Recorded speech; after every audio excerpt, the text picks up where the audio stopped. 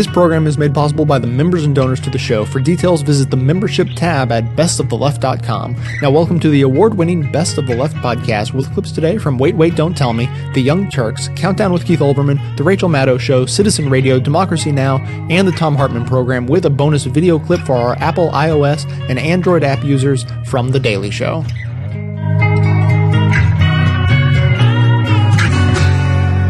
Your first quote is from a Democratic congressman named Gary Ackerman. He was reacting to a White House deal made this week. I disagree that we didn't get anything. We got screwed. Mr. Ackerman was speaking for many of his caucus in reaction to what? I believe it was Obama's tax plan, spending plan. Yeah, the big tax deal with the Republicans. Very good. President Obama's supporters have been adrift since President Bush left office, desperately in need of an enemy. Now they have one, President Obama. Liberals were outraged with the deal the president announced with congressional Republicans, which will extend all of the Bush tax cuts, including the ones for the rich. Ask what they would do instead in the face of really effective Republican opposition. The Democrats said they would lose and then bury their heads in the sand, but with their heads held high. It's remarkable, too, that Republicans can be effective with such a complex message. Debt's bad and taxes are bad. Well, I could sell that.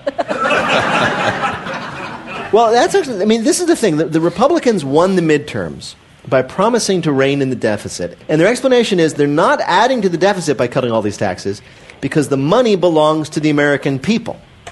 That's what they say. This reminds us of the old Ben Franklin saying, a penny saved is my penny, mine, mine, mine, you can't have it.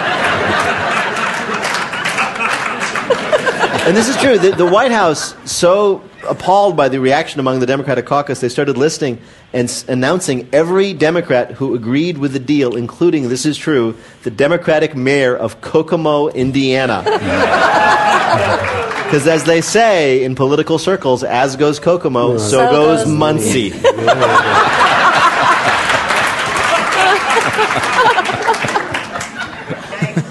Obama said that he had to give in to the Republicans because the Republicans were acting like, quote, hostage takers, the hostage in this case being the American economy.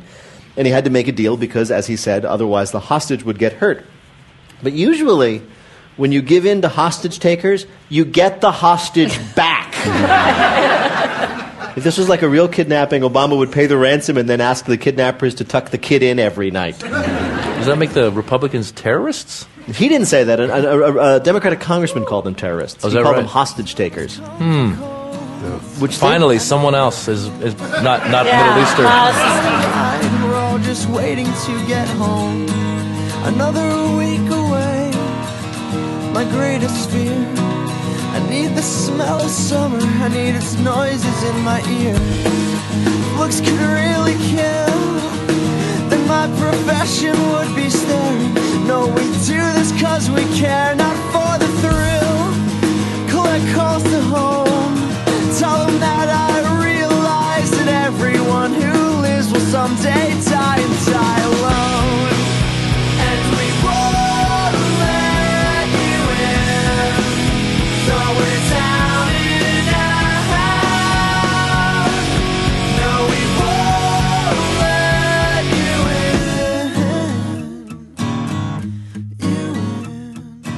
in. Bernie Sanders is speaking now, and he laid out a great progressive case and said, no, by the way, this whole idea that it's a second stimulus, he's like, the back of my ass. He's like, these tax cuts, a lot of them are actually progressive. He's like, back of my ass. Now, I am paraphrasing.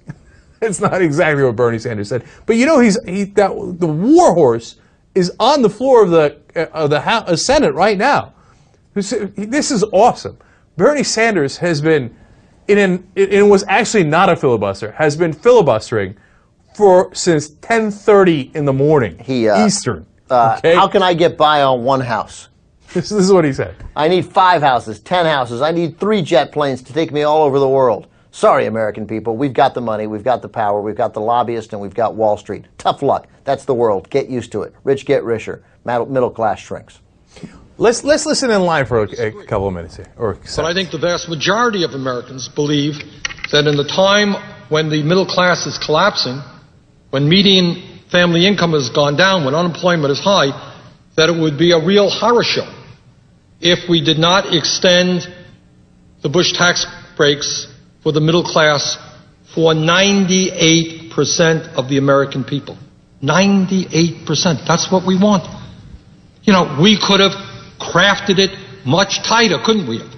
We could have said nobody above 100,000, nobody above 150,000. That's pretty generous. We said a family earning $250,000 should get an extension of these tax breaks. That is 98% of the American people. That's not good enough. All right, let me say a couple things about this. You know, he's been on now, we're live at 6:30 Eastern, right? He's been on for 8 hours. Now, there was a break in between for just a tiny bit when Senator Sherrod Brown came up and spoke. Mary Landrieu spoke too. Right, and Mary Landrieu from Louisiana also spoke. And that was in the morning, right? And then since the morning, it's been just Bernie Sanders. He's not stopping to eat anything. He's just having a glass of water. Now, the thing is, he actually cannot stop the Republicans, right? This is not the kind of filibuster, unfortunately, where if he keeps going, they just can't have the vote, right? So in some ways, it's symbolic. But I love the symbolism. You know, I don't know. You know what would really help the symbolism? Other Democrats. Help a brother out. Let him go grab a sandwich. Yeah. I mean, like, even if it's symbolic, right? Tom Harkin, where are you? Al Franken, where are you? Step in. Russ Feingold. Yeah, and Feingold's still in the Senate. Get in there, and let him come back up. And you know what? If you just keep going, I mean, look, this sounds like our filibuster to filibuster. Remember Sam Alito, et cetera. I mean, look, the guy's just getting up and saying, I don't want this. I don't want this. We got to end this. This is crazy. And he's made a compelling case. We showed a speech he gave a couple of days ago. Somebody back him up. You know, why don't we understand what I'm certain Republicans understand? Like I get it. Obama made that point. I've heard 98%, and we've heard $250,000 before. But we didn't hear it cogently from the one office, the one address that can deliver it on a daily basis. Find new ways to deliver that point. And then, when you say, look, man, I'm still trying to compromise with these guys who say their sole purpose is to defeat me in 2012. I'm still trying to work out a deal. We've said that we only want this for the top 2% at $250,000. You know what? We're going to make it $500,000.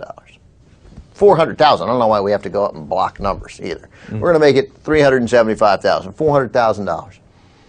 If they don't believe that, then you should know very clearly that they're not on your side, that they're on Ken Lay's side. Realize he's dead. But that's the kind of guy who... Actually, they would certainly be on Ken Lay's family side because of the estate tax. Yeah, but he didn't make that point. They thought that was what? A political loser? I don't know. I literally don't understand it. And I don't understand if anybody even there is making that argument in the White House.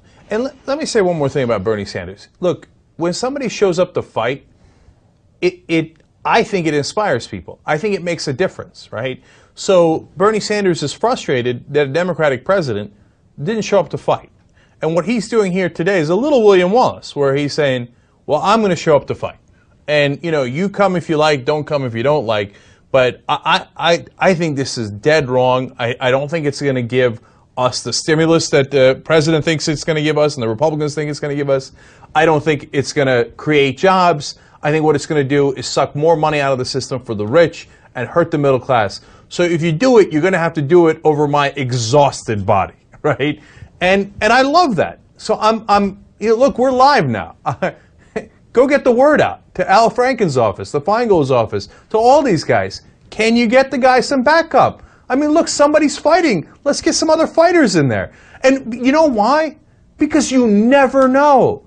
Maybe it makes a difference. Maybe it reaches the American people. Maybe somehow it even reaches, can we dare to say, a Democratic president who has decided to side with the Republicans, that his own party being on this side might affect him.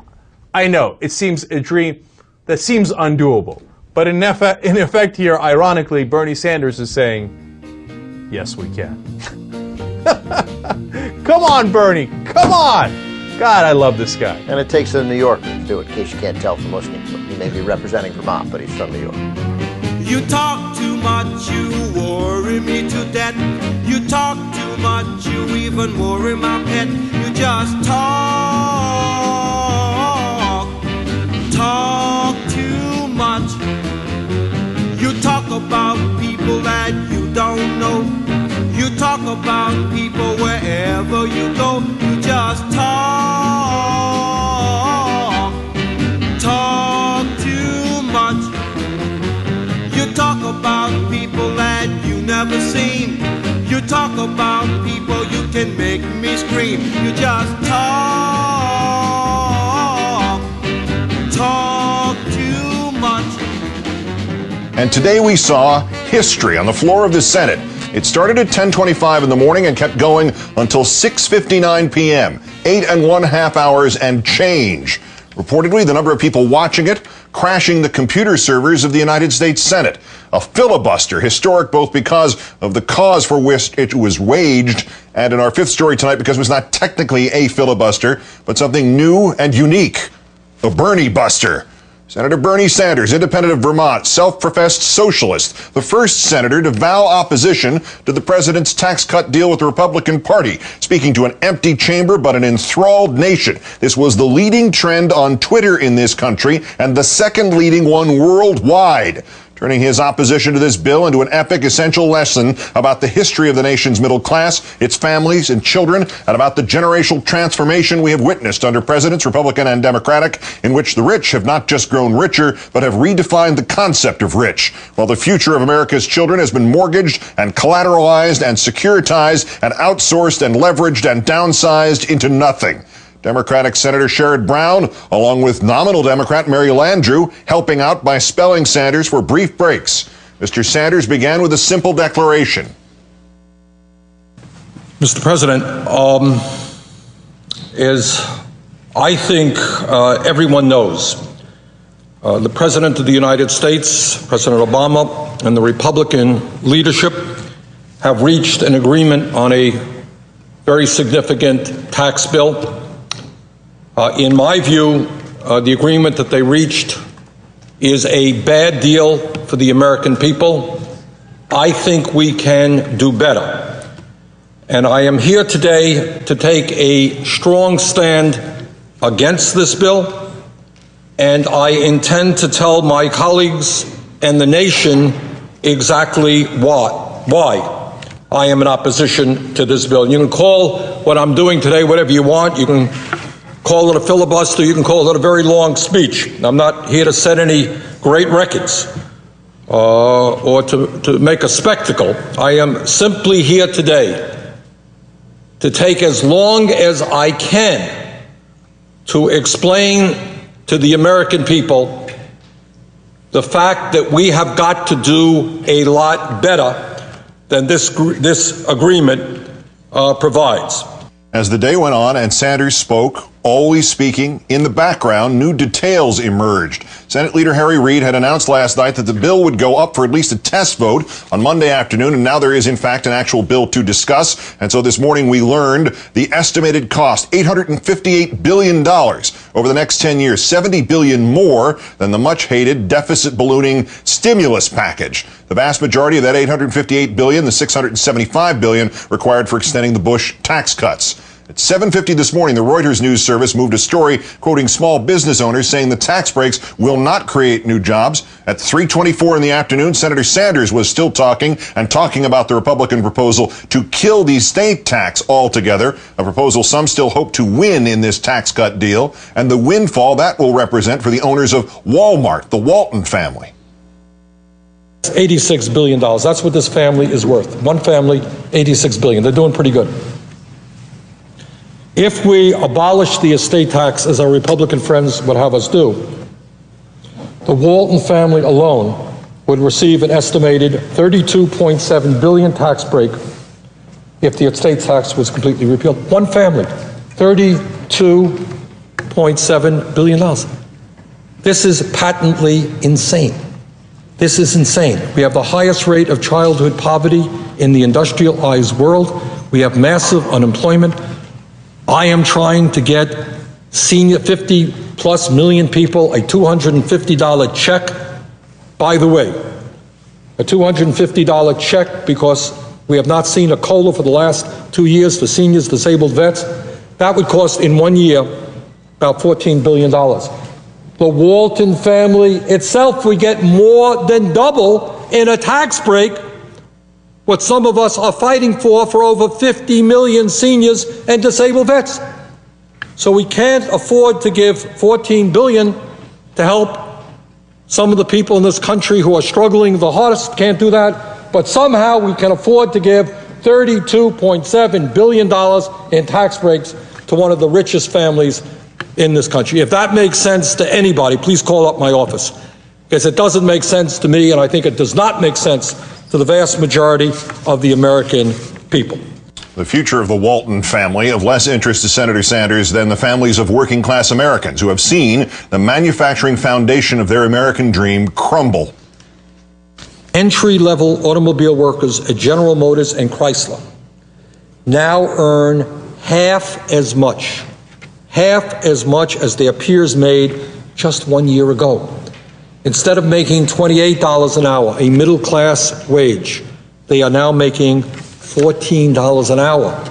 And this is in the automobile industry, which has always been the gold standard for manufacturing jobs in America. And if workers with a union in the automobile industry are making $14 an hour, what do you think workers in New Mexico are going to be making without a strong union? So what you are seeing is a dissolution of the middle class. Wages are going down, and in this remarkable example, a 50% reduction. The older workers making good wages, new workers half the wages. Is this the future of America? Is this what our kids have to look forward to? That they're going to be earning half the wages that their fathers made, that their mothers made? Is that the future? And in the midst of all of that, we run up a huge national debt, send our jobs to China, and we give tax breaks to billionaires? Is that the future these kids have to look forward to?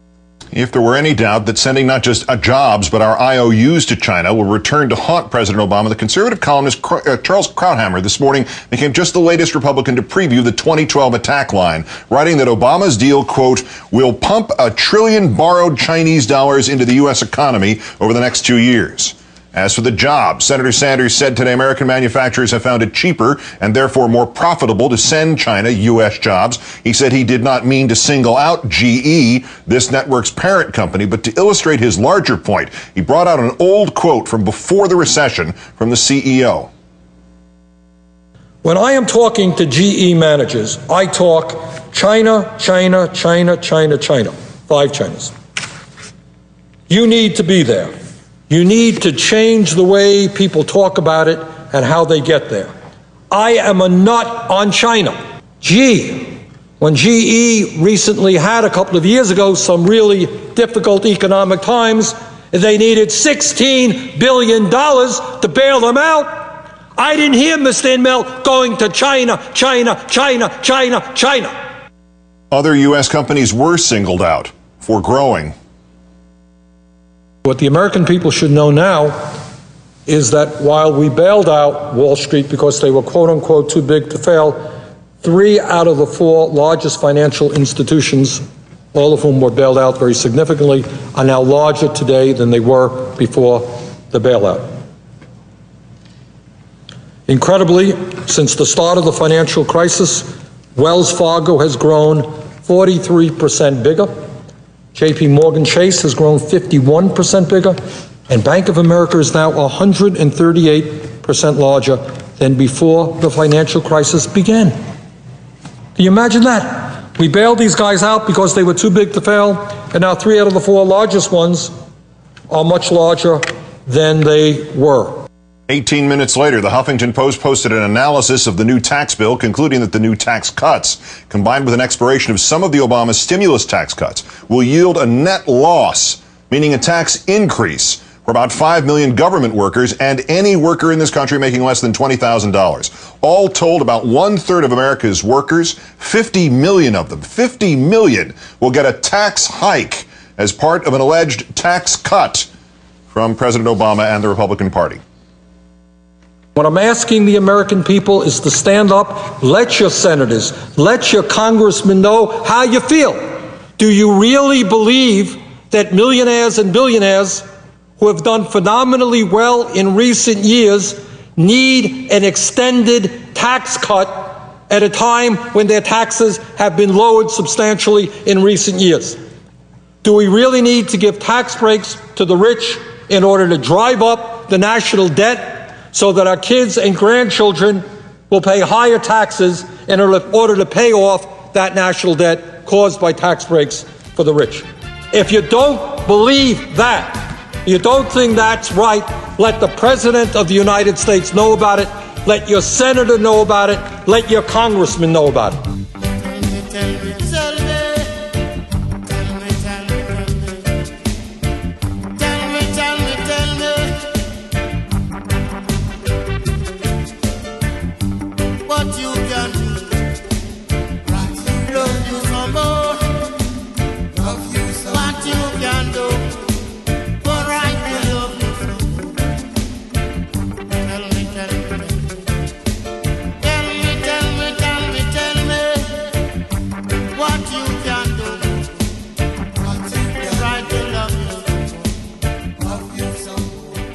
Today showed a stark and startling contrast between the left and the right in American politics. It's the kind of contrast that the Beltway media doesn't always like to admit to, but today it was on display, making everyone very uncomfortable. The Beltway is, of course, very excited these days because some of the left and some of the right are taking the same position on something. Everybody freak out! The important thing, though, is that boy howdy are the left and the right doing this same thing in totally different ways. Democrats this morning are not the only ones turning their back on President Obama's tax cut deal. He's also coming under fire from some on the right as well. So he upset Republicans for the first 2 years in office, which is to be expected. Now he's upset, and he also upset the left. It really is a case of strange bedfellows, because on the one hand, you got MoveOn and progressives objecting, and then look at this. Mark Meckler of the Tea Party Patriots hates the deal. The left and the right, people on the left and the right coming to the same position. It is true that there are both Democrats and Republicans, both liberals and conservatives, speaking out against the tax cut deal the president struck with Republican congressional leaders this week. Leading the charge against the tax deal for the left today, you had very visibly, very publicly, Senator Bernie Sanders of Vermont. He took to the Senate floor today for 8.5 hours for not quite a filibuster, but a superhuman display of endurance and strength of conviction against the tax deal. You can call what I'm doing today whatever you want. You can call it a filibuster. You can call it a very long speech. Millions of Americans remain unemployed and have lost their homes, their life savings, and their ability to send their kids to college.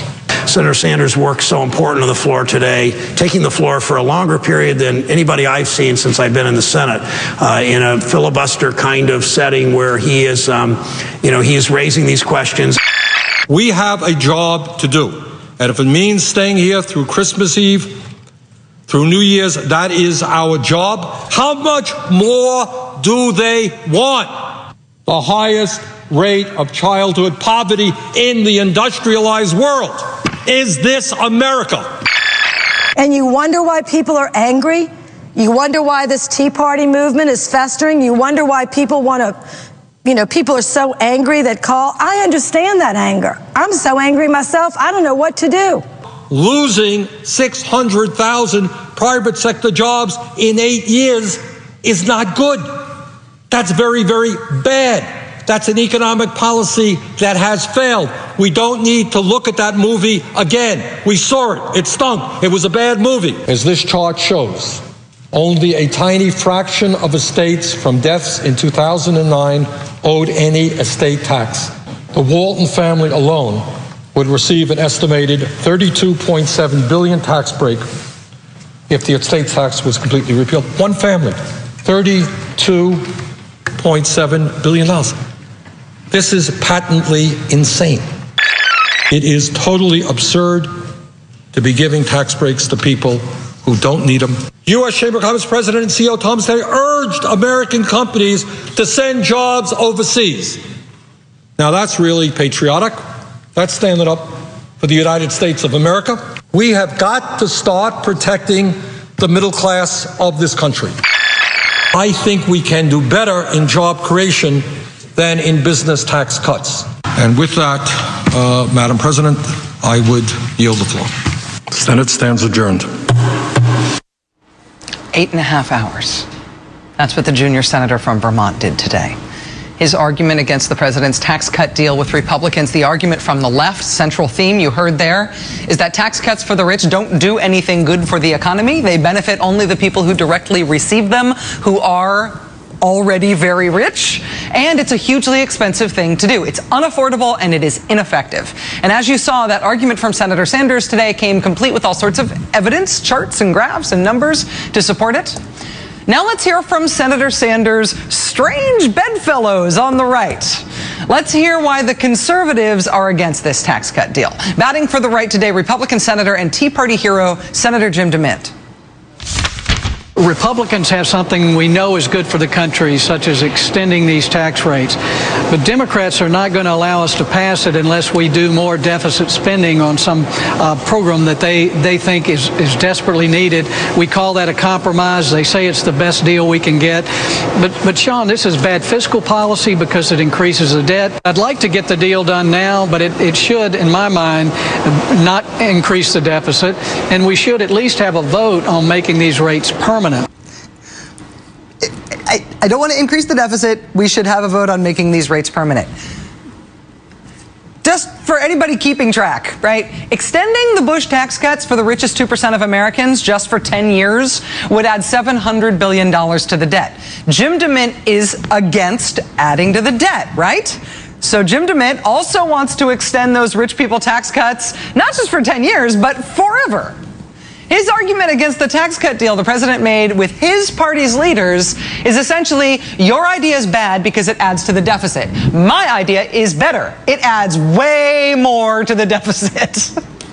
But Republican Congresswoman Michelle Bachmann of Minnesota had a much more carefully crafted argument against the tax cut deal today. According to Ms. Bachmann, this package of tax cuts increases taxes.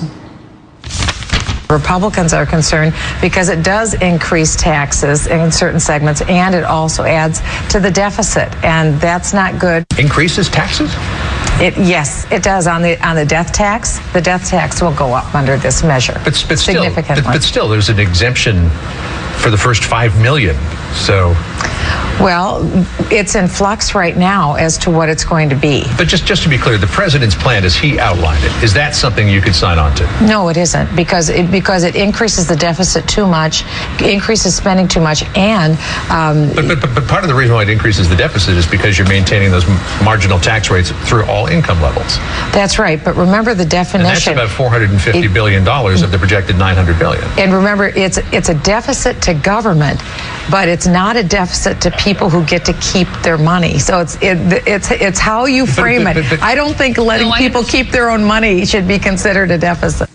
So to recap, on the left, you have Senator Bernie Sanders and his marathon speech with charts and graphs and numbers explaining that doing a huge expensive thing targeted specifically to the richest people in the country is huge and expensive, and as economists agree, it is not very good for the economy. It is not economically stimulative. The country does not benefit economically. Only the rich people who are getting that benefit. So adding that money to the deficit for the whole country does not make economic sense. That's his argument. On the right, you have Jim DeMint arguing that because he wants the deficit to go down, he proposes making the deficit go up. And you have Michelle Bachmann arguing that for the stuff she wants to add to the deficit, she would prefer you didn't really think of that as a deficit anymore. Remember, it's a deficit to government, but it's not a deficit to people. The myth that the left and the right are mirror images of each other, that they're essentially the same, is very attractive to the Beltway media. It's very attractive to sort of anybody skimming over politics. It has never been true, and it has always made me crazy. I would today like to offer my sincere gratitude to Senator DeMint and Congresswoman Bachmann for helping I think all of us, to dispel that myth, at least for today. Yes, some on the left and some on the right hate this tax deal. That does not mean that the left and the right are either equally crazy, as you will hear all Sunday morning long this weekend, I promise you. Nor does it mean, though, that they are equally genius. Now I understand. As an anti-consumerism advocate, I'd like to encourage you to shop less, don't buy things you don't need, and only buy the necessities from local, independently owned businesses. That said, if you don't take this good advice, then at least there's a way to shop that helps support this show at the same time. Simply click through to Amazon.com, just one of the major companies under constant boycott by one liberal cause or another, from the banner posted at bestoftheleft.com.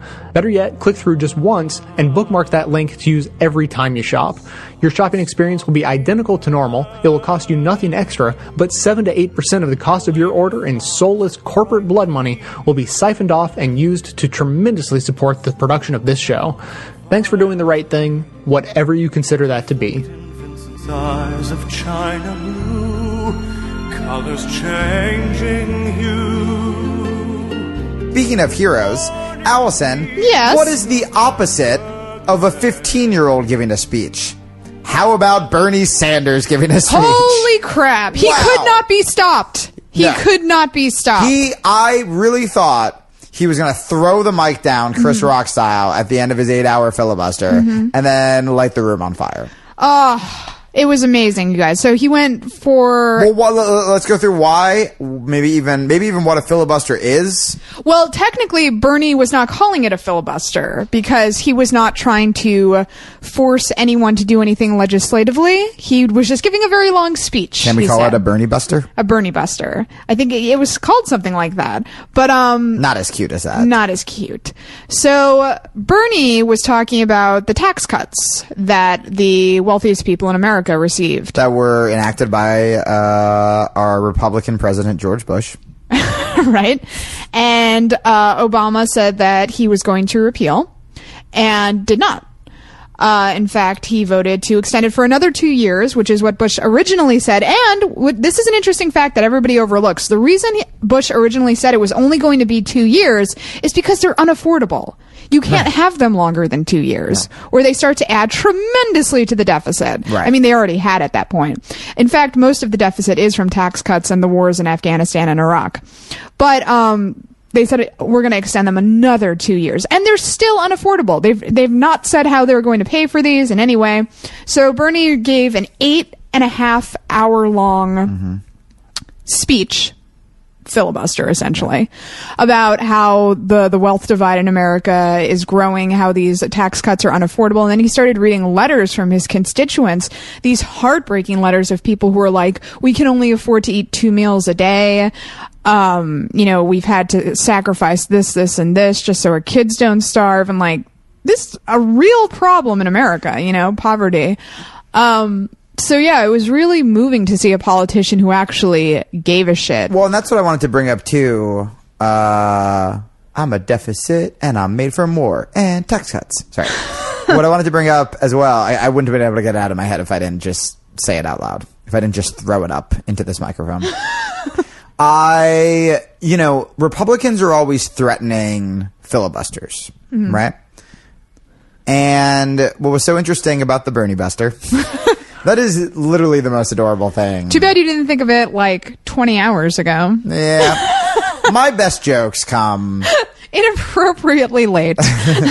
I have a joke that I just finished on the movie Serendipity that I'm going to hit the stage with tonight and storm it. Okay. So they always threaten filibusters.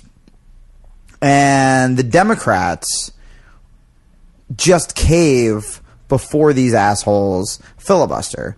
And filibustering is essentially doing what Bernie did, is you're stalling this vote and the cameras are on you. So, a lot of times you start out pleading your case and then people have read the phone book, people have done whatever, Bernie, it's like, man, after the first hour, it's shocking he didn't, like as a comic, I was just waiting for him to go into the crowd. Like, hey, so what do you do for a living? But he didn't. He read a chapter from someone's book, I heard. But, if the Republicans are threatening to, let's say, filibuster unemployment, right? Make them do that. Make them stand up in front of television cameras and explain to the American people why they are going to steal their unemployment from them while voting against the stimulus that could possibly create new jobs. Make them fucking explain themselves. The rabbi reads from the Testament, the banker gazes at the year's investment, salvation Santa solicit for the poor. The deception of democracy, the philanderings of faux foreign policy. The holidays are here and we're still at war. Smoggy skies and fixed elections, and justice strikes from all directions. People with their backs against the floor, looking for someone to set us free. A king with fists like Muhammad Ali. The holidays are here and we're still at war. The Senate voted overwhelmingly Monday to move President Obama's controversial tax deal with Republicans to a final vote today. The bill passed by a vote of 83 to 15. Last week, Obama agreed to extend the Bush-era tax cut for the wealthiest Americans and reduce the estate tax in return for a 13-month extension of jobless benefits and a handful of tax credits for low and moderate-income Americans. According to the New York Times, at least a quarter of the tax savings under the deal will go to the wealthiest 1% of the population. The only group that will see its taxes increase are the nation's lowest-paid workers. The Senate will vote on final passage of the legislation today. On Monday, President Obama spoke to reporters at the White House and praised the bipartisan support of the bill. I am pleased to announce at this hour the United States Senate is moving forward on a package of tax cuts that has strong bipartisan support. And this proves that both parties can, in fact, work together to grow our economy and look out for the American people. I recognize that folks on both sides of the political spectrum are unhappy with certain parts of the package, and I understand those concerns. I share some of them. But that's the nature of compromise, sacrificing something that each of us cares about to move forward on what matters to all of us. Right now, that's growing the economy and creating jobs. And nearly every economist agrees that that is what this package will do. House Democratic leaders hope to take up the Senate bill later this week and allow an amendment that would rewrite the estate tax language to increase the rate from 35% to 45% and lower the amount of wealth exempted from $5 million to $3.5 million. For more, we're joined by the Pulitzer Prize-winning investigative journalist David Cay Johnston. He's a columnist for Tax Analysts, a professor at Syracuse University, former reporter for the New York Times. His most recent book is called Free Lunch: How the Wealthiest Americans Enrich Themselves at Government Expense and Stick You with the Bill. We welcome you to Democracy Now! Sorry you couldn't be in a TV studio in Rochester, but I understand it's so cold they couldn't move the satellite. So thanks for joining us. Years on the satellite dish. Well, David Cay Johnston, talk about the legislation that the Senate is poised to pass today. Well, you certainly cannot accuse the Republicans of leaving any money on the table. They got an extraordinarily good deal that raises, I think, basic questions about the negotiating skills of the president. The bottom roughly 45 million families in America, or households in America, and there are a little over 100 million households, they're going to actually see their taxes go up. And that's because President Obama's Making Work Pay credit, $400 per person, $200 for a couple, and you got it even if you were retired or disabled, is going to go away. And it's going to be replaced by this temporary 2% reduction in the payroll tax, the Social Security tax. Well, for about 45 million households who make less than $20,000 a year, this is a tax increase of $150 to $200 each. So it certainly seems to me it's reasonable going forward, given how the Republicans have emphasized they will never raise taxes on anyone, and they're the party of tax cuts, that the Republicans have now become the party of tax increases on the poor. At the top end, if you're a two-income couple and you make a little over $100,000 each, so you pay the maximum Social Security tax, you didn't get Obama's Making Work Pay credit. You were regarded as too well off. But that Social Security payroll tax decrease is going to mean about a $4,200 tax cut for you. So clearly we can see that the scheme of this is the better off you are, the more help you get from the government, the worse off you are, your taxes go up. You wrote a piece saying that President Obama should call their bluff. What do you think of what President Obama has done? Well, he certainly didn't call their bluff. Remember that the Republicans are the minority party even in January. They cannot pass any legislation unless the Democrats go along with them. And there's an important issue to the plutocrats at the very top of the Republican Party who've been financing a lot of these policies through the people they donate to and put in office. And that's the estate tax. If nothing was done, the estate tax was going to go back to a $1 million exemption and a 55% rate. That's far more troubling to you if you're a billionaire or a centimillionaire than a marginal change in your tax rate. So I think what the president should have done was hung tough, said to the Republicans he would veto anything that didn't meet his standards. If he'd adjusted the the area where taxes would go up on income to $1 million from $250,000, that wouldn't have been a big deal. And by the way, very important point the news media keeps missing, that $250,000 was not income. It was taxable income, which is much smaller than total income. We're talking to David K. Johnston, Pulitzer Prize-winning investigative journalist. David, you've also written about how the media covers this issue. Explain what isn't explained. Well, it's covered mostly through talking points. In fact, I have a piece in Neiman Reports from Harvard University out today about how much that I'm reading of economic news that is just nonsense. I mean, it accurately quotes what politicians are saying, but it's economic nonsense because the reporters writing about it are very best papers at the Washington Post, at the New York Times, at the Wall Street Journal, often do not know what it is that they're writing about. And this I find to be one of the most troubling aspects of this because, after all, as the great conservative commentator Edmund Burke wrote in 1793, the revenue of the state is the state. Taxes are the system by which we distribute the burden of being able to live in a free society. And to not understand how they work, it results in all sorts of manipulations by people who make ridiculous claims about the tax system. Words of the cheer from everywhere, filling the air. Oh, how they come, raising the sound, oh, hillbilly, telling the tales, giving the ring, while people sing songs of the cheer. Christmas is here. Ding dong, ding dong, Merry Christmas, ding dong, ding dong, Merry Christmas.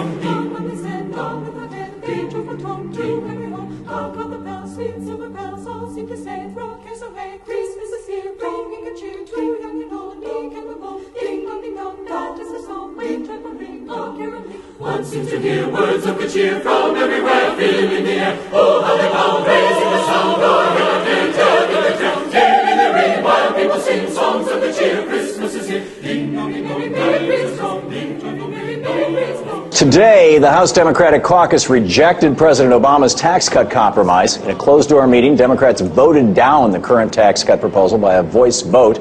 The vote is non-binding, so Speaker Pelosi can still bring the legislation to the floor if she chooses, but that seems unlikely. Democrats in the House are already crafting a counter-proposal, one that likely addresses raising the estate tax, a tax that only affects people who die with incomes more than $5 million, or whatever it ends up being set at. Democrats see the new estate tax provision as a giveaway to millionaires and billionaires. Ultimately, though, Democrats are most upset with the way the situation was handled. Take a look. I haven't impugned the president's motives, and they shouldn't be talking about political theater. I care very deeply about trying to get the deficit down in a way that does not do a great deal of damage to the quality of life in America. We ought to be able to have honest differences of opinion without those kind of characterizations. The House approved a deal that spoke only to the middle-class tax cuts last Saturday. It couldn't get through the Senate. What was President Obama supposed to do? Try to change the vote. He's the leader of the country, he's the leader of my party, and he's a spokesman for the American people. You know, vote counts aren't static things, Megan. Extend tax breaks for the middle class, protect the unemployed. Do not drive up the national debt by giving tax breaks to millionaires and billionaires who don't need it, and in many cases don't even want it. So with the House demanding changes in the package, is the deal dead? and what kind of changes can be made that will bring Democrats on board while preserving Republican support. Congressman Peter DeFazio from Oregon was one of the men who pushed for this vote within the Democratic caucus. Now joins me here in the studio to discuss it. Congressman, welcome back. Hey, thanks, Tom. First of all, tell me about this vote. Well, it was my resolution, strongly supported by a number of members, particularly Lloyd Doggett, Jay Inslee, and Jim McDermott. And it's unprecedented.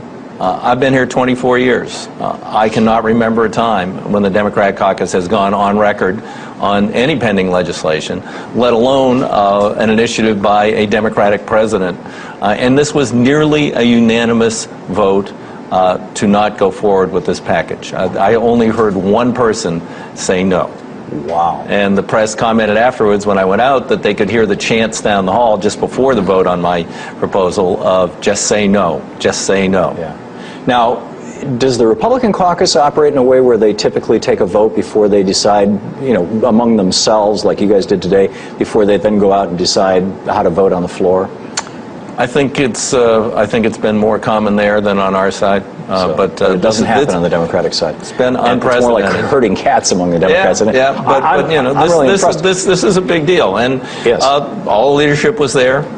They heard the debate. I mean, obviously everybody was there yesterday for Vice President Biden, and he said, "Take it or leave it," and we just said, "Leave it." Yeah, that's extraordinary. Now, this vote that was held today and your proposal is non-binding. So I don't know any way the caucus can bind the speaker, but I don't believe she'll violate the spirit of what we did. It said the package in its current form is not acceptable, will not come to the floor of the House, and I would expect that she'll abide by that. What I want to do is give both President Obama an opportunity to be the president he told us he was going to be. No extension of tax cuts for income over $250. Remember, people misunderstand. Everybody up to $250 still gets the break. 100% of Americans still get a break. Yeah, but it's only your income over $250 that gets the Clinton era rates, which worked pretty darn well in this country. Tens of millions of jobs, balanced budget, not bad. Yeah. That would not be a bad place to go back to. And then this new estate tax thing, where'd this come from? This is perhaps something to buy Kyle's support for the nuclear treaty with Russia. I don't know where it came from, but it's incredibly expensive. $68 billion to give special additional relief to estates over $10 million. And then two new wrinkles, 100% expensing for the largest corporations in America are sitting on trillions of dollars of cash. They can go out and buy anything they want next year, 100% off their taxes. So right now they have record profits, huge amounts of cash, and they will get to expense things. And guess what? No Buy America provisions. So United Airlines wants to buy an Airbus from France. Hey, go to it. We will subsidize it by lowering your taxes. And then finally, the Social Security thing. Totally bizarre. We're going to reduce Social Security taxes by 2%. That's pretty big, a third of the employee's contribution. That's a lot of money. That's $163 billion in 1 year. But don't worry, we're going to make Social Security whole. We will borrow the money, probably from China, and then we will re-inject it into the Social Security Trust Fund. So we not only break down the wall between the general fund and Social Security and treat Social Security like some kind of bizarre piggy bank, but we give that tax break to everybody. Millionaire, billionaire, trillionaire, doesn't matter. You get $2,000. Member of Congress, you get a $2,000 tax break. What seems particularly bizarre about that 2% hole that they're drilling into Social Security is that some conservative columnists, one wrote in the Washington Examiner yesterday, that if they can get this into place, they will call this the Obama tax cut, so that in 2 years, when Obama's running for re-election, he and no Democrat will say, oh, well, let's end the Obama tax cut on working people, and therefore they can make it permanent, and therefore they will drill such a large hole in Social Security that the prophecy that they've been making, that Social Security is going to collapse, will be fulfilled, and then they can privatize Social Security. Yep. No, all of this is a setup. I mean, this will take the deficit next year to somewhere around $1.7 trillion. Can you imagine with this new Republican Congress coming and say, oh my God, look, $1.7 trillion. We got to slash the heck out of everything. Right. But tax cuts don't count. I mean, I just was on this conservative radio talk show, and he's saying, all you have to do is cut spending. I said, if we eliminate virtually the entire federal government next year, we can't balance the budget. Yeah. So this is, you can't say that. Well, you just want to tax people. I said, yeah, you're only going to balance the budget by both having taxes and reducing expenditures. You can't cut taxes and keep current expenditures and pretend you're not increasing the debt. Well, what's really amazing is when you look at it in the big picture, from the founding of this republic until Ronald Reagan's presidency, we never had a really serious debt problem. I mean, even after World War II, we were 120% of GDP, but we paid it in 5 years by just growing the economy. Reagan comes in with Reaganomics, drops the top rate from 74 down to 28%, and it runs up in 8 years more debt than every president from George Washington and Jimmy Carter combined, and it's just gotten worse every year since then. It's time to stop this insanity. And George Bush doubled it. I mean, the last George was the most recent. Yeah. And remember, we have had basically supply-side economics, tax cuts, and trickle-down economics since George Bush's tax cuts went through. Yeah. How's that working for you? As Sarah Palin would say. Not too darn good. We've got a pile of debt and we haven't put people back to work. And the Republicans who are so critical of the stimulus, the biggest component of the stimulus was the Republican provision for $300 billion in tax cuts, which didn't put anybody back to work. And guess what? This is the Obama stimulus tax cuts on steroids with new additions and a heck of a lot more cost. Yeah, it's terrible. Congressman Peter DeFazio, thanks so much for the great work you're doing for initiating this process today. And congratulations on the outcome. Thank you, Tom.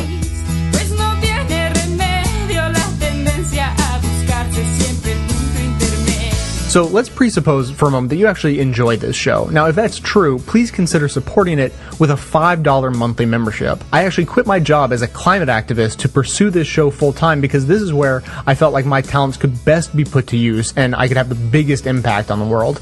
But I really need your support to keep going. I produce 10 shows a month of fearless coverage on all the hot button issues we face, maintaining a rock solid schedule, posting shows at least every third day. So if all that is worth $5 a month or as little as $55 a year, a little discount for you, please consider signing up for a membership at bestoftheleft.com. Members even receive bonus audio and video content on top of the rest that doesn't make it into the final cut of the show.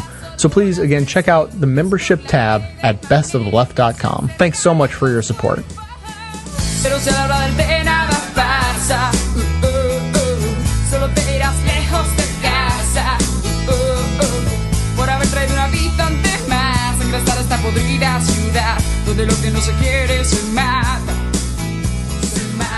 Because the president and his advisors and the Washington media are positive they couldn't have gotten a better deal, that the Republicans would have held out, etc. Why do you think that the Republicans would have given it? Well, first of all, he could have gotten a better deal if he talked to us a little bit before he went out and gave away the store. This whole thing was done as though the House of Representatives didn't exist. And we would have given him the backing to make it possible for him to have a stronger hand, but he simply did not use the House. He went out and made the deal himself, and what he's got now is what he's got. He's going to have to live with it. He will never stop this in 2 years. He says, oh, well, we're going to get to 2 years from now, and I'm going to make a stand right at election time. That's nonsense. We know that, and we know that they're going to be fighting 1 year from now. It'll be the Republicans in charge of the House. It'll be the Republicans in charge of the Senate, and we will be unemployment benefits will have run out again, and the president will have given up his opportunity to guarantee, during his time at least, that the unemployed in this country have benefits. I mean, my guess is that over the next 2 years, the president will cut many, many deals with the Republicans. And every time they'll come to you and they'll say, you better accept these deals with the Republicans, otherwise you're the bad guys. As Larry Summers said, you're going to cause a double-dip recession. And well, remember, wait a minute, let's talk about Larry Summers. This is a guy who brought us the catastrophe we have on Wall Street right now. For him to be going around telling us about we're going to have a double-dip a double-dip collapse it's laughable. I don't know why anybody pays any attention to him whatsoever. But he is, or was, the president's top economic advisor. So well, there's a lot of us that think he should have gotten a new team. if he'd have brought in Joe Stiglitz or Paul Krugman or some others, he'd be in much better shape today than he is now, having listened to Larry Summers take us down the road a further piece. But Congressman McDermott, the fact is he isn't going to bring in Stiglitz. Apparently he's just not that guy. He's going to bring in people like Tim Geithner and Larry Summers, and he's going to cut deals with the Republicans. That's what he's done his whole life. That's what he's done the first 2 years. That's what he's going to definitely do the next 2 years, if the past is indication. So how do you deal with that reality? How do you deal with the reality of a Democratic president who doesn't really appear to be progressive and works with the Republicans and blames you for it? How do you deal with that as a progressive in the House? Well, we're going to see. I don't have the answer to that. You're asking a really good question, but it's one to which I don't have a good answer, I'll tell you that.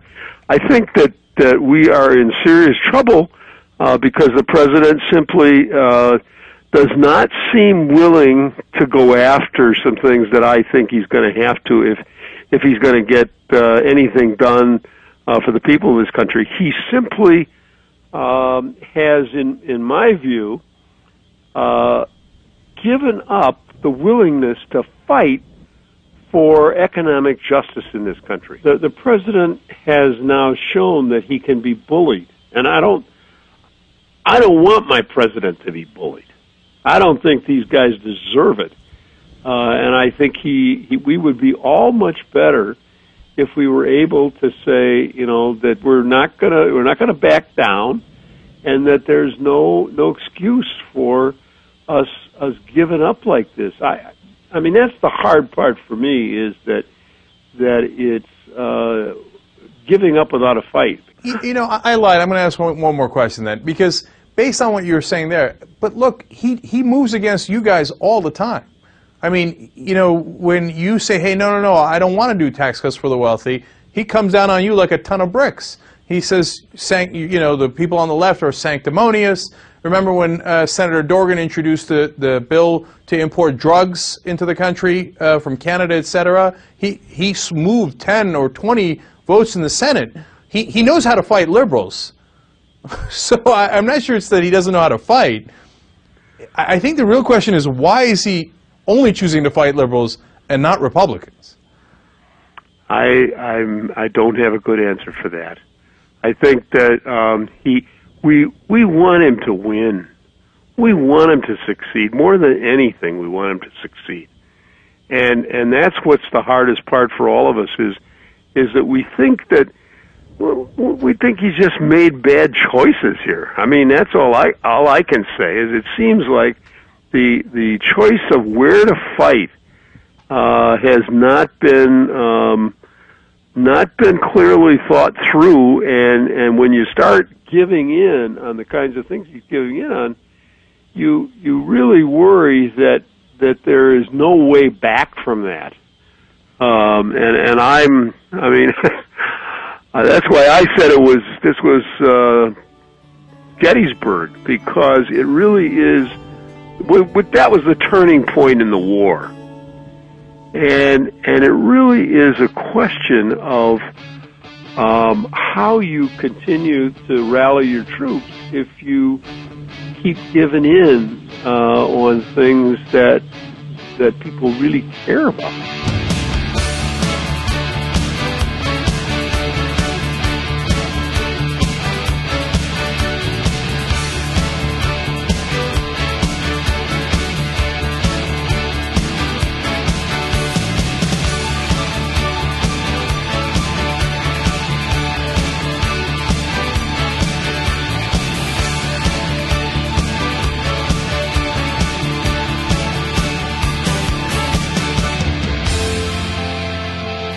Today, the non-triumph of bipartisanship as misguided would-be champions of the middle class joined the eternally phony deficit hawks. In our fifth story, they agreed to extend all the Bush tax cuts, including those for the richest of the rich, for 2 years, at which point most will have been in place for 12 years and become virtually immovable objects. The Senate today overwhelmingly voting for cloture on the tax cut deal between the president and Republican leaders. 83 yes votes. That procedural vote, a clear forerunner of support for the actual bill. The Middle Class Tax Relief Act, co-sponsored by Majority Leader Harry Reid and Minority Leader Mitch McConnell. After the vote, President Obama touted the bill's strong bipartisan support and said he shared some of the concerns of the bill's critics. But that's the nature of compromise. Sacrificing something that each of us cares about to move forward on what matters to all of us. Right now, that's growing the economy and creating jobs. So, I urge the House of Representatives to act quickly on this important matter. The $858 billion tax package includes, of course, only a 13-month extension of unemployment benefits, as well as a truckload of so-called tax extenders and tax credit goodies, with Senator Ethanol Subsidy himself, Chuck Grassley, defending his pet subsidy by citing some of the other ones in the bill. Well, let me tell you about some of the subsidies that are in this bill, because you might think that ethanol is the only one of them. Think about the Indian employment tax credit, the subsidy for new market tax credits, the subsidy for railroad track maintenance credit, the subsidy for the 7-year recovery period for motorsports entertainment complexes. Meantime, the lead negotiator for House Democrats, Chris Van Hollen, says that the bill will not ultimately be held up. Most of us understand we got to make some tough compromises. Most of us agree with almost all of what the president negotiated. There is one thing that just was the choking point, and that deals with the estate tax break. I am confident that when we get to January, there will be no tax increases on the middle-income Americans, and certainly that portion of the president's deal with respect to the top rate earners. But let us not forget how this will be different 2 years from now, especially for Republicans. The White House economic advisor Austin Goolsbee. In 2012, that's not going to be the circumstance. In 2012, I believe they will have to stand up and defend on their own merits that they think these high-income tax cuts work. And they will not be able to do that because they don't. So what about them not working now? And from the president, newfound confidence over what he will do, quoting, "I can confidently say that, and I haven't made an announcement, but if I ran for re-election, I can confidently say that I would not extend the Bush tax cuts for the well-to-do beyond this 2-year deal. I can confidently say that." Meantime, the latest phony crop of so-called deficit hawks, the Tea Partiers, either endorsing or disingenuously opposing this deal. From Dick Armey's AstroTurfing Freedom Works, it supports the $858 billion bill because it represents, quote, an opportunity to avert the coming tax disaster, end quote. You know, the disaster in which the taxes of millionaires and billionaires might be taxed. But the Tea Party Patriot cite conservative radio host Hugh Hewitt, saying that the deal, quote, spends billions and billions of dollars that the country does not have in order to prevent a tax hike that the country voted against. Translation, they like the Bush tax cuts, but not the Obama tax cuts, and they hate unemployment insurance extension. And by the way, the country did not vote against tax hikes for millionaires.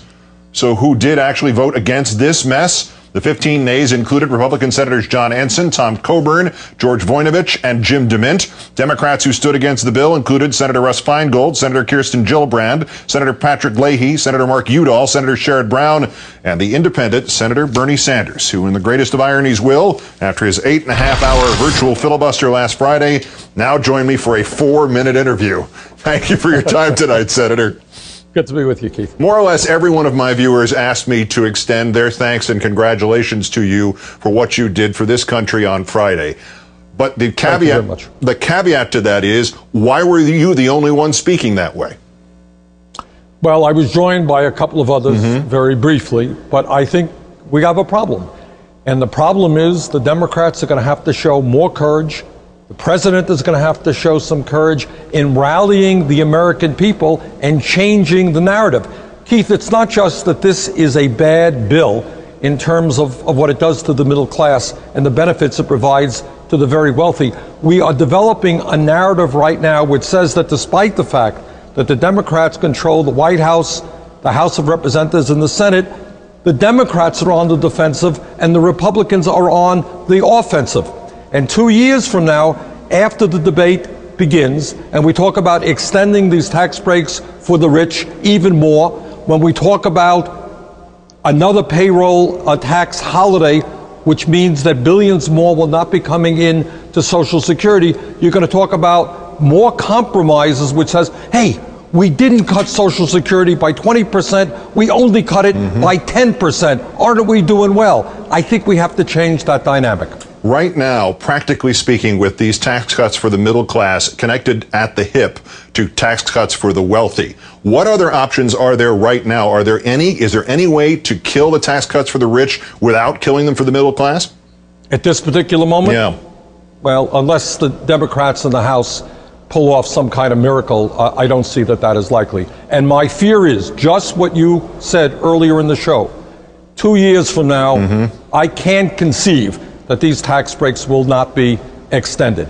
And furthermore, as this deficit goes up, and as the national debt goes up, trust me, the Republicans will come back and say, we want cuts in Social Security, Medicare, Medicaid, education, environmental protection, and we're going to consistently be on the defensive unless we take the case to the American people, we get them to stand up and put pressure on Republicans rather than us always being on the receiving end of this. The next time unemployment insurance benefits come up for extension in 13 months, Democrats will have to give up what, do you suppose?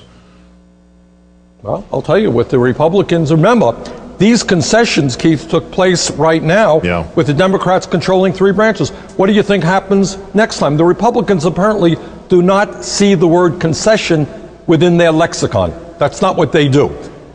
So I think unless the American people begin to stand up and really demand that the Congress protect ordinary people rather than the very wealthy, we're going to continue to be on the defensive. Why was there this rush ultimately to call all of this that was done today not only a middle-class protection bill, but a bipartisan effort? What was that all about? You know the political theater about it better than the rest of us. Well, I mean, I think what the president is moving forward towards is more, quote-unquote, bipartisan activity.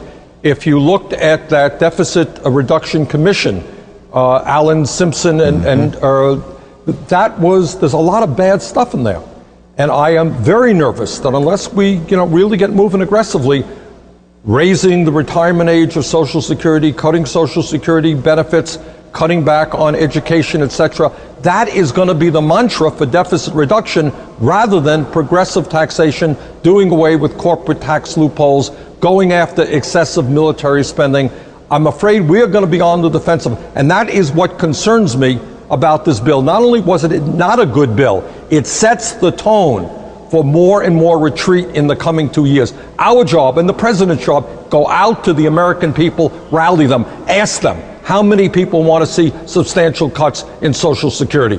How many people want to see more tax breaks for the rich and cutbacks in education? That's the approach that we have got to take, I think. And unless that's done, everybody will see those things and then say we don't want them, and it will be too late to do anything about it. Senator Bernie Sanders of Vermont, again, great thanks for your time tonight, and it was an extraordinary thing to watch on Friday. Thank you for upholding democracy. Thank you very much, Keith.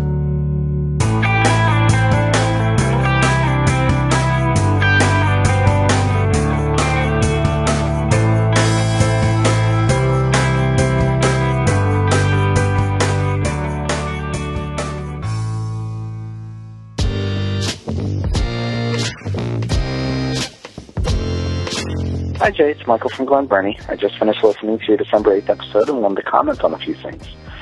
Firstly, I just want to say that I consider the clips from Rachel Maddow and Keith Olbermann to be quite possibly the best you've had on this show since I've started listening. On Maddow's clip, in particular, I did want to point out that while it may be to a considerably lesser degree, the left does have its own echo chamber, which I think can be evidenced pretty well in the way many of the clips on your show actually within an episode will actually repeat the same points, report the same specific details, even use the same phrases. And the example of this, although not related to your show, but the example of just the left echo chamber that's stuck in my head of how it can go wrong or pass on bad information was when Joe Biden apologized to BP. Every news segment I'd heard made it seem like he sided with BP, didn't hold them accountable or responsible for the damages they're being forced to pay. But it wasn't the case. I mean, immediately before the clip everyone shows, he states that he holds BP directly responsible and that they should be made to pay for everything. But his real point, though, was that he thought there was a legal and a non-legal way to make them pay, and he didn't consider what the White House did legal. So when taken in context, he does make a legitimate point, although it's not one that I agree with. But it just, I just feel it was dishonest of everyone, or certainly if it wasn't, intentional dishonesty, it was, they were being guilty of the same thing that the right-wing media does. And even though he did reveal his true feelings by calling the media a tragedy, or the meeting a tragedy of the first proportion, it doesn't change their dishonesty on that part, because he clearly stated something, and they reported it like he didn't. So my point in all this is really just to say that, well, the fact-checking is important whether you're on the right or the left, and whether you're Rachel Maddow or some guy listening to her. And it's important before passing on any information to other people. And it's critical that you need to check outside your own perspective. And if you're on the left, look at the right-wing media, see what they're saying. If it's nonsense, then you're fine. But on occasion, they do make sense. So, at any rate, that's my 2 cents, and just want to thank you again for everything that you do.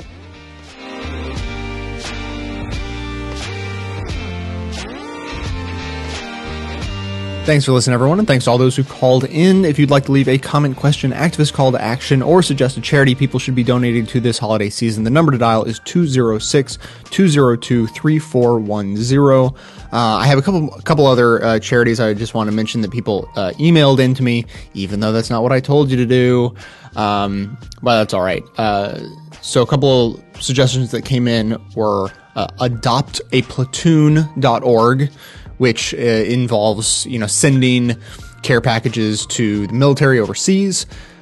Defenders.org, which is an animal rights charity. And then also the same person wrote, just kind of in general terms, battered women charities. And although they didn't clarify, I'm assuming he means anti-woman battering charities. You want to check on that for sure before you donate to any organization. The last thing you want to do is, make a donation to a charity in someone's name. And, like you're giving a gift to your mother-in-law or something, and it turns out you donated to a pro-woman's battering charity. Really, really not going to go over well. So check on that. So as you can see for yourself, this show is wildly over time, so I'm not going to say much else. But I do want to let you know that this, I believe, is going to be the last show that you can really count on being in its regularly scheduled time slot while I take my regular time off for the holidays in December. There will definitely be more episodes this year, just they might not be right on schedule. Some of them, I think, will be replays from years ago. The very next show that I have planned, I think will probably be on schedule anyways. It's going to be a repeat that's actually extremely relevant to today. So I'm excited about putting that one out with updated content as well. So that'll be fun. So it's almost like a new show anyways. But I just want to put that warning out there so you guys know, and I don't get a bunch of emails asking what happened to the show. Now I just need to thank a couple of members. Peter B. signed up on August 27th as a communist with his monthly donation. Huge thanks to Peter for doing that. And Alex S. signed up on November 13th, paid for a full year in advance as a leftist. So Peter and Alex, all of the members, whether they be leftists, socialists, communists, Satanists, or George Soros, huge thanks to all of you guys who are what make the show happen. Of course, as you know, everyone can support the show just by telling everyone you know about it. Spread the word online and join up with us between episodes by following us on Facebook and Twitter. For details on the show itself, including all of the links to sources and music used in this and every episode, all of that information is always listed in the show notes on the blog. So coming to you from far outside the conventional wisdom of Washington, D.C., my name is Jay, and this has been the Best of the Left podcast, coming to you 10 times a month. Thanks entirely to the members and donors to the show from bestoftheleft.com. It's now black and white, 'cause you took apart a picture that wasn't right.